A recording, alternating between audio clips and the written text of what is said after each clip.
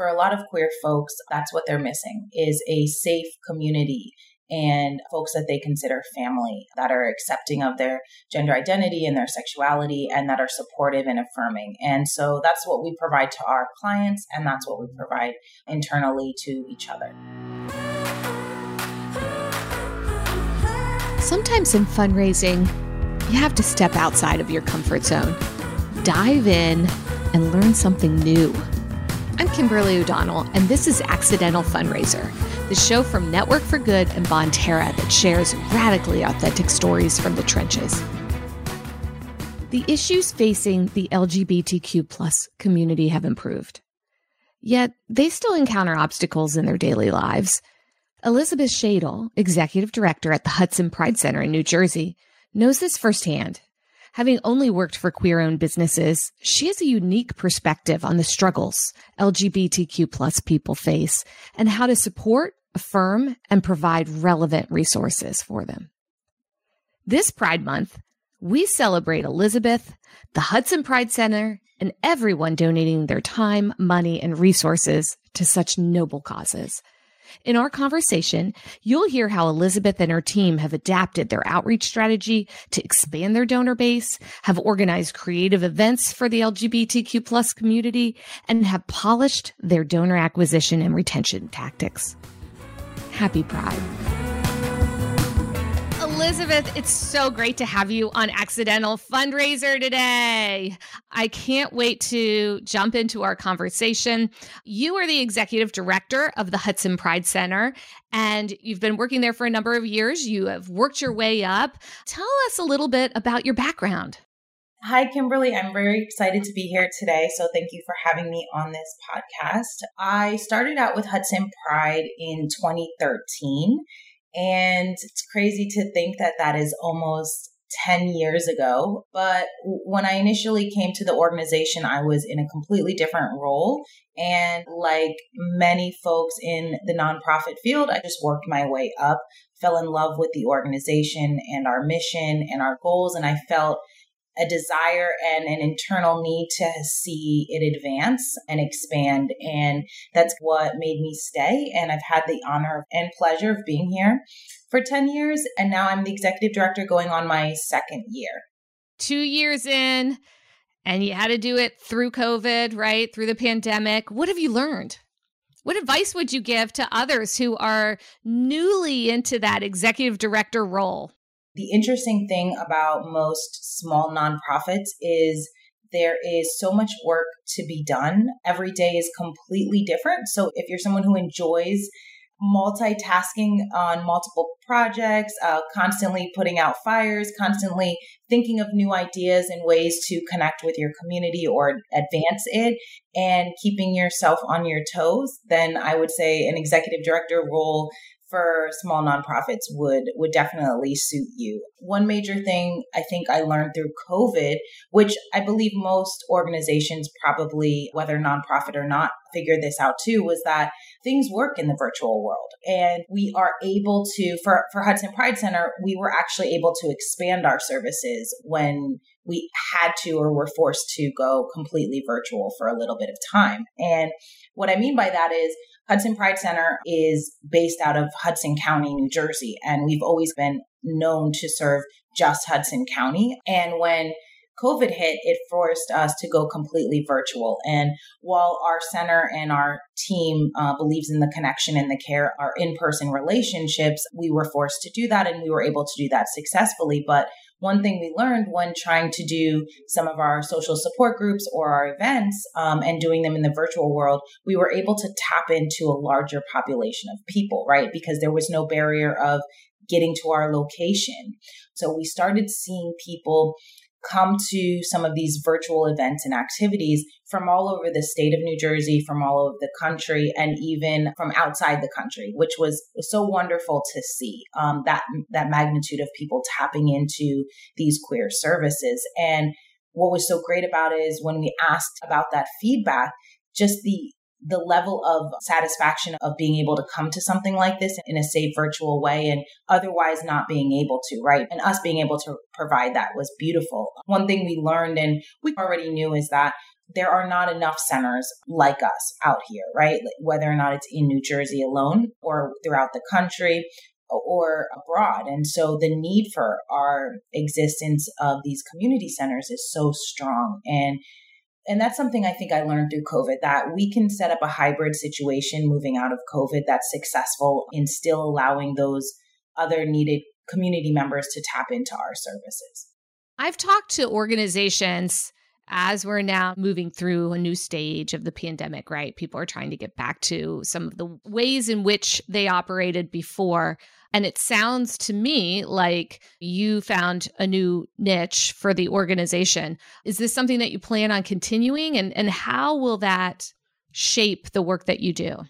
It's both, right? Like, we obviously understand the importance of the in-person connection, right? Our community is based on creating safe physical and now virtual homes for our clients, building that level of connection, especially for a community that feels disconnect when you're talking about maybe their state, greater society, or within their family and peer group. That importance is still there. We've just also found the value and ability to connect with folks that otherwise wouldn't have been able to come to us. And so I think the conversation shifts to, how do we offer the services in both platforms, right? How do we still provide a physical space, but then also a virtual one at the same time? And so some of the things we're rethinking about is, for example, we do support groups weekly for our trans community, for our youth, and for our senior programming. And so creating a space that works hybrid, where you can have people come to a center physically in person,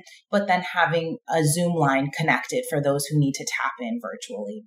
Now, I imagine it takes a creative staff and a culture of openness to be able to test and learn these new types of hybrid approaches. How do you foster that type of culture among your team?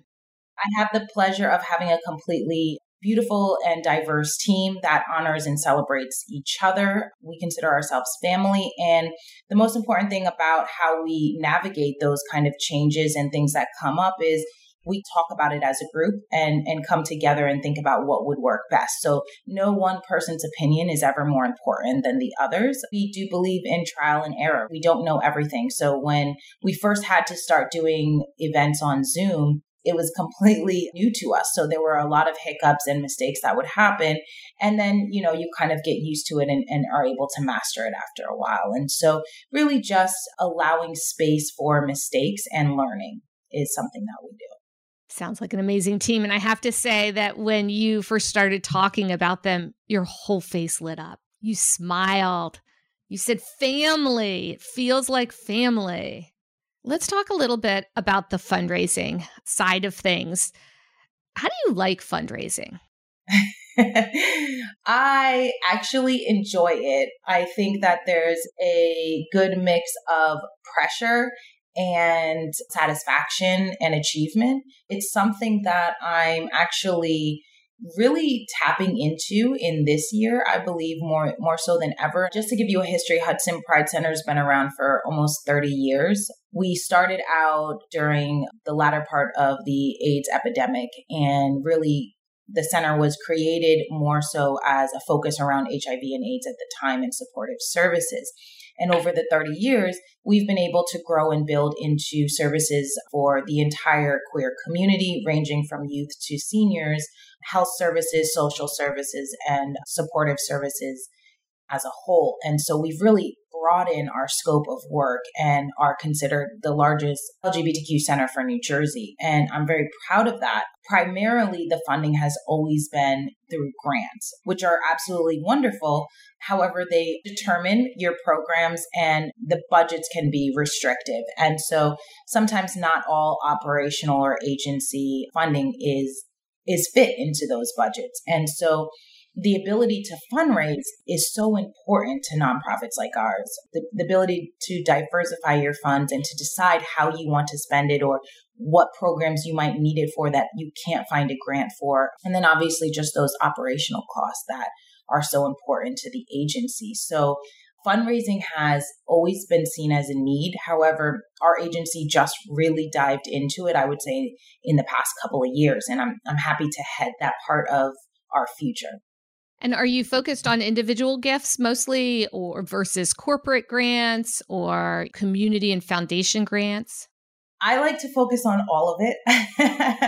I would say one big change that we made was coming aboard with Network for Good. And the reason being was because we did want to start building our individual donor base. And I say that to say prior to coming on with Network for Good, we really didn't have a platform for an individual donor base. We didn't have this ability to do pretty much anything that we do in Network for Good now. I want to say, like, set up monthly giving, set up messages that would go out in e-blasts that are connected and linked to that monthly giving, or just project giving, right? If we were talking about a specific program and we had an ask, or a specific time of the year and we have an ask, and those things weren't happening.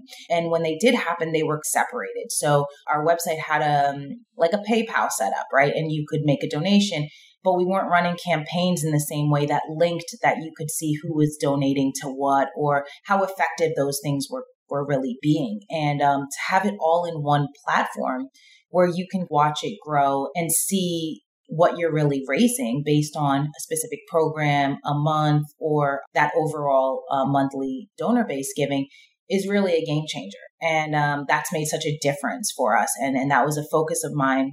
Individual donor base is absolutely part one. I would say part two of that is using it as almost like a ticketing page for some fundraising events. Again, we've never done major fundraisers, but we did one last weekend.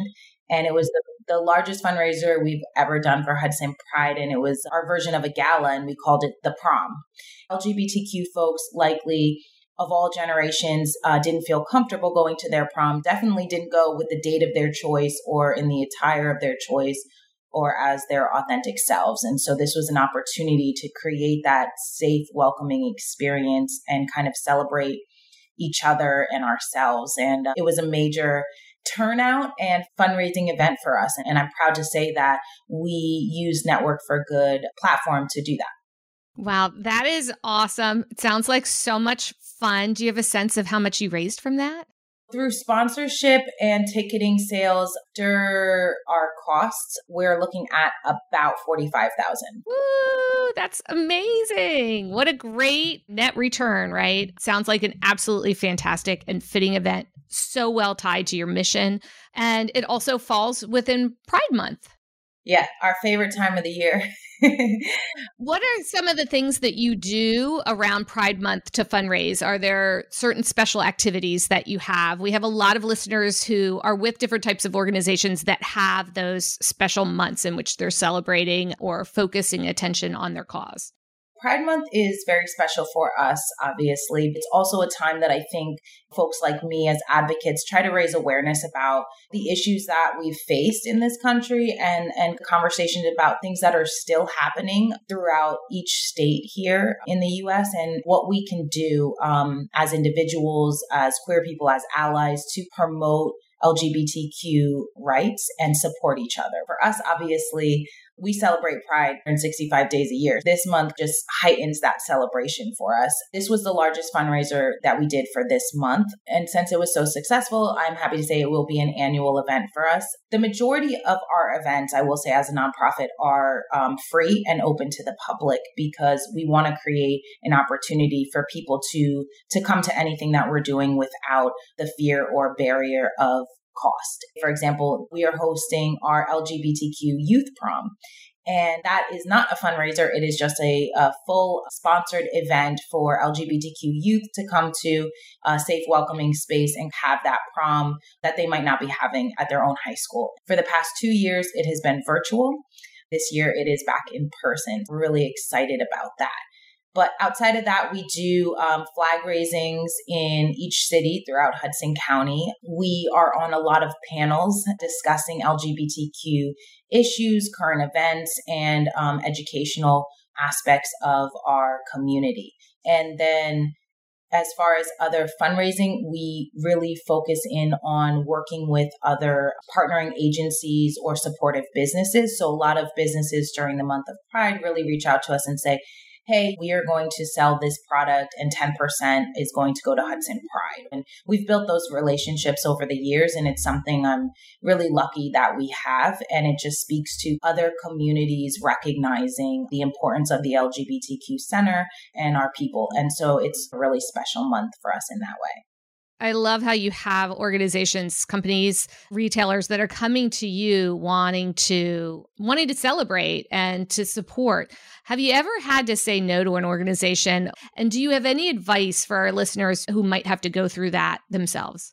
I have been lucky enough not to have that happen to me. I really just keep my mind open to any opportunity and experience. Being with the organization for 10 years, I can tell you when I started, businesses were not knocking on our doors, asking us to partner and to promote us and celebrate the LGBTQ community or Hudson Pride Center and sell something on our behalf to give us a donation. 10 years ago, there wasn't as much acknowledgement of the queer community. There wasn't as much support as there is now. There were times that I've been turned down asking for support and sponsorship and donations.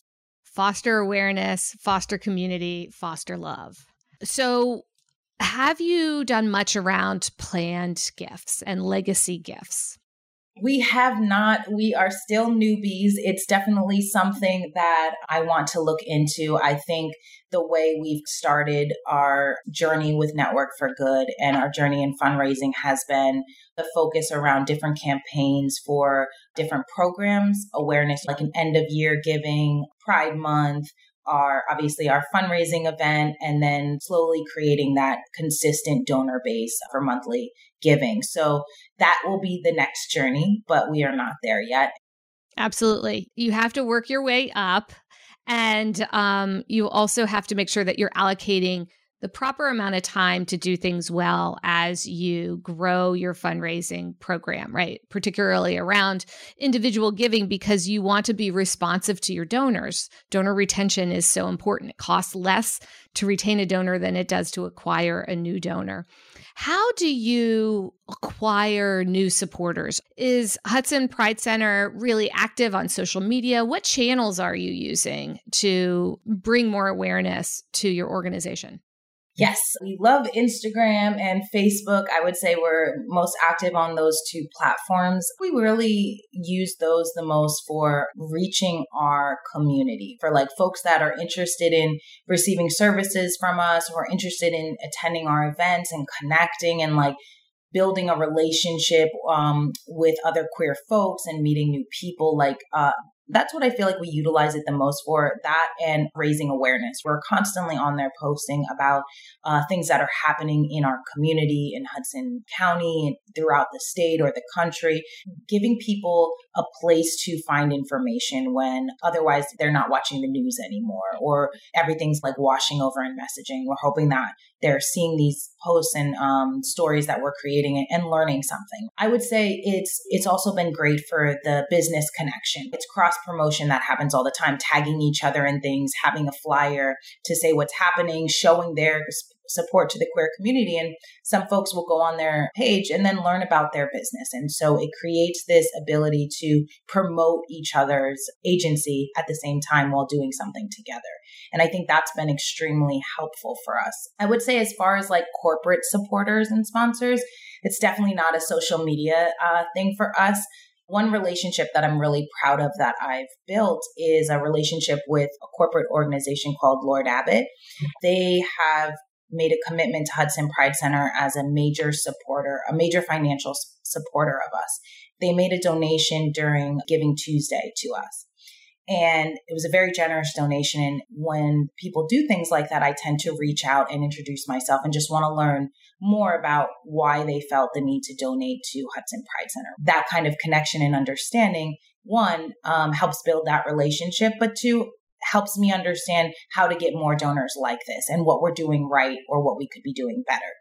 And I reached out, had an amazing Zoom conversation, and basically just was very open with the head of Lord Abbott about our needs, what's missing financially from Hudson Pride Center, what we do, what we would really need to get us to the next level. And they came back and said, come up with a proposal and a budget. That one, reaching out to ask for a follow-up and a thank you led to a further conversation about the agency and our true needs. And that led to a beautiful partnership where we're financially supported and feel much more secure with donation funding in that platform of a corporate way. My advice there would just be, don't be afraid to reach out and connect with folks that are supporting you or that you would want to support you, because there are people out there that are ready to financially give to small nonprofits or local nonprofits.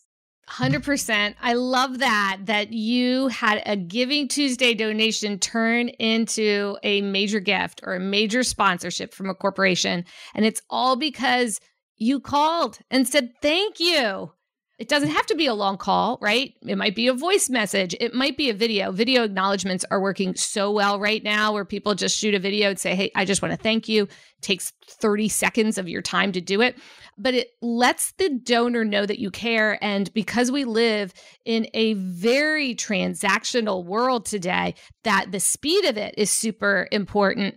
And then if you do get that next opportunity to chat, the advice that we give is you talk 30% of the time and the donor speaks 70% of the time. Just get to know them. You don't have to go through every single piece of every single program that you have. Just listen to them and listen where their interests lie, and really find out why they're passionate about your cause. And then once that starts to surface and once your relationship starts to build, there'll be opportunities to pepper in and talk about how there might be greater support for the future. Yeah, I agree 100%. Focus on your elevator pitch. Make sure it's touching and to the point. Answer any questions they have, but the conversation really should just flow. That's one of the best ways to retain, I believe, bigger donors, having them at things that you're doing, offer them to come in and volunteer, invite them to things that are happening, and sharing with them. So the LGBTQ community is an under-researched community in the fundraising world. It's both among LGBTQ donors as well as the organizations that often speak on their behalf and support their needs. So what has been your experience in fundraising?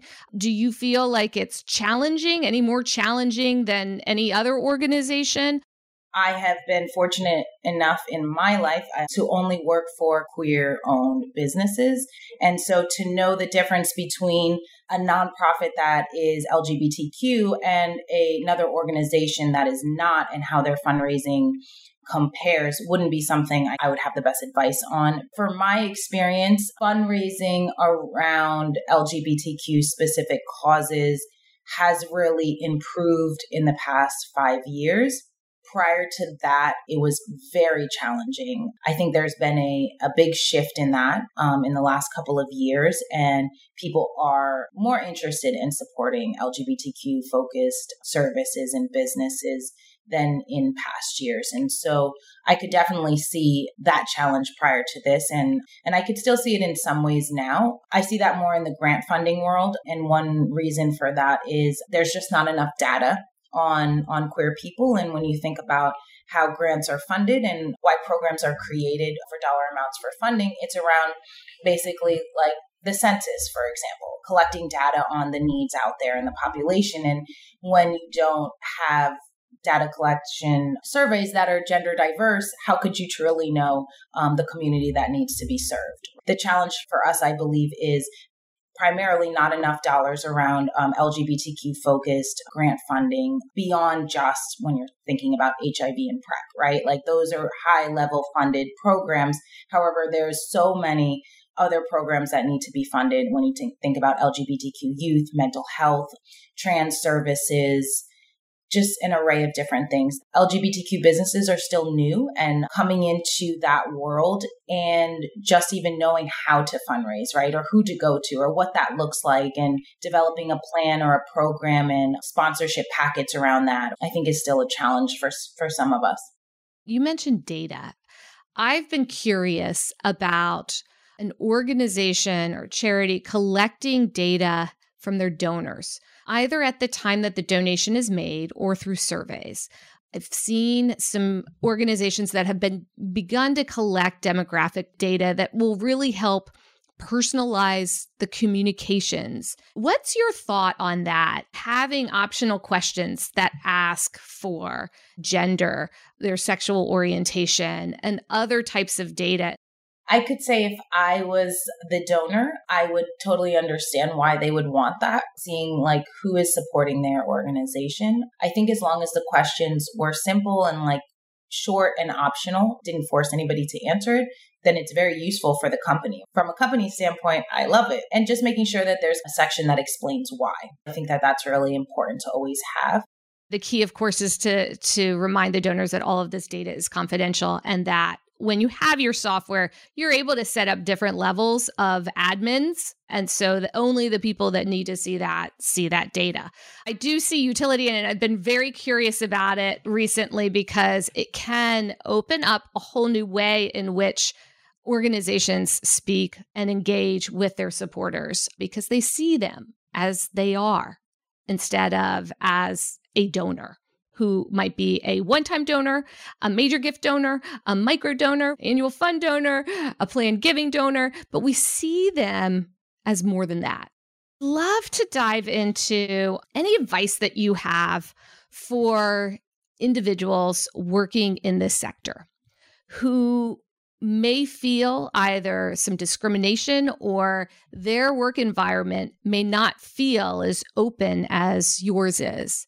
Do you have any advice for them on what they might be able to do to foster a broader sense of community and openness within their own organization that they're passionate about working for?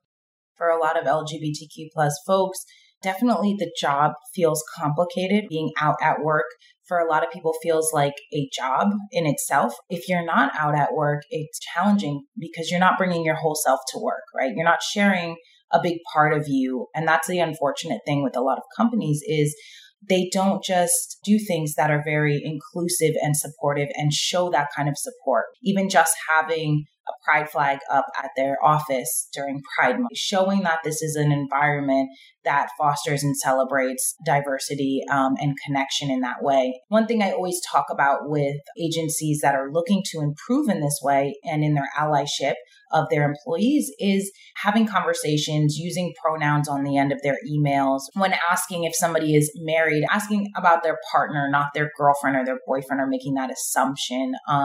Or asking about their pronouns, having gender neutral bathrooms at the workplace, having LGBTQ sensitivity and cultural competency trainings for their staff, making sure their healthcare has access for individuals who identify as trans and non-binary, having a pride group, donating to organizations like mine when it comes to that time and you're thinking about what organizations to highlight or support if they're in that financial space. And that's what I always tell the companies as a good starter point. For individuals who are out at work and feel safe and comfortable talking to their boss or the owner, I would say having that conversation because they're all seeing the flaws within their own company. Maybe it's something I just mentioned, or maybe it's something different. And finding that person that you feel safe and confident talking to, asking if there's small changes that can be made in the workplace to make it feel more inclusive and safe. For my folks who are unfortunately not out at work or not comfortable, that's a very challenging thing because work is something we give a lot of ourselves to. Work is also my personal life. My identity is part of my job. But I would say if you're comfortable challenging yourself to at least introduce yourself to one other person and explain your identity and talk about it and make that connection, I would start there. And if you're not and you've already noticed things that are inappropriate, I would consider leaving and finding a place that you can be your authentic self at. We only have a few more minutes left, and I do want to get some words of wisdom or inspiration from you. Is there anything that we didn't cover today that you wanted to touch on? If you're new to Network for Good, take advantage of some of the courses that are offered. Contact them to explain everything that you might not understand because it was all new for us. There was so much we didn't know we could do within the platform, and there were templates that really helped us, right? How do we create this story to do an end of year giving? How do we create a story around a program? How can we help highlight ourselves better than what we've done before? I think is a great way to start.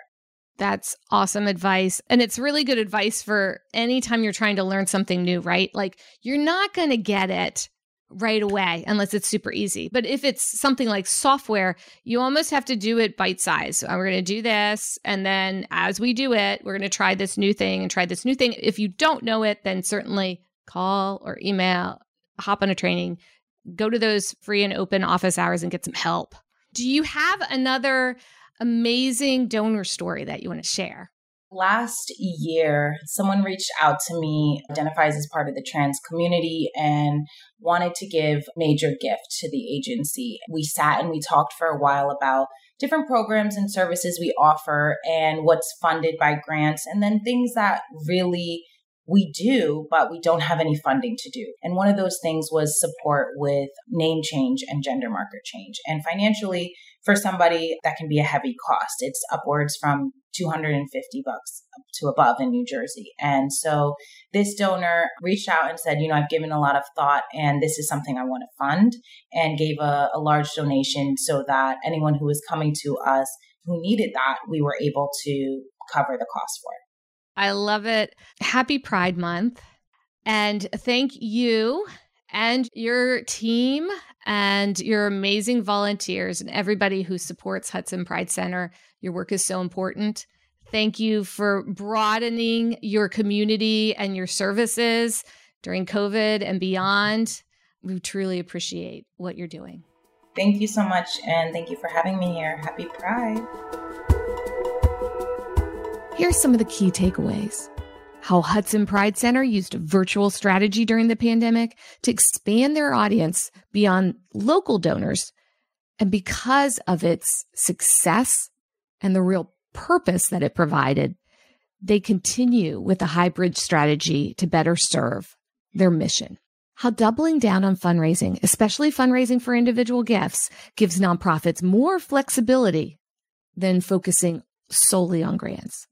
And the last takeaway is why feedback loops are critical to understanding how to improve your stewardship process, why donors give in the first place, and more. Yes, you can. I'm Kimberly. See you next time on Accidental Fundraiser.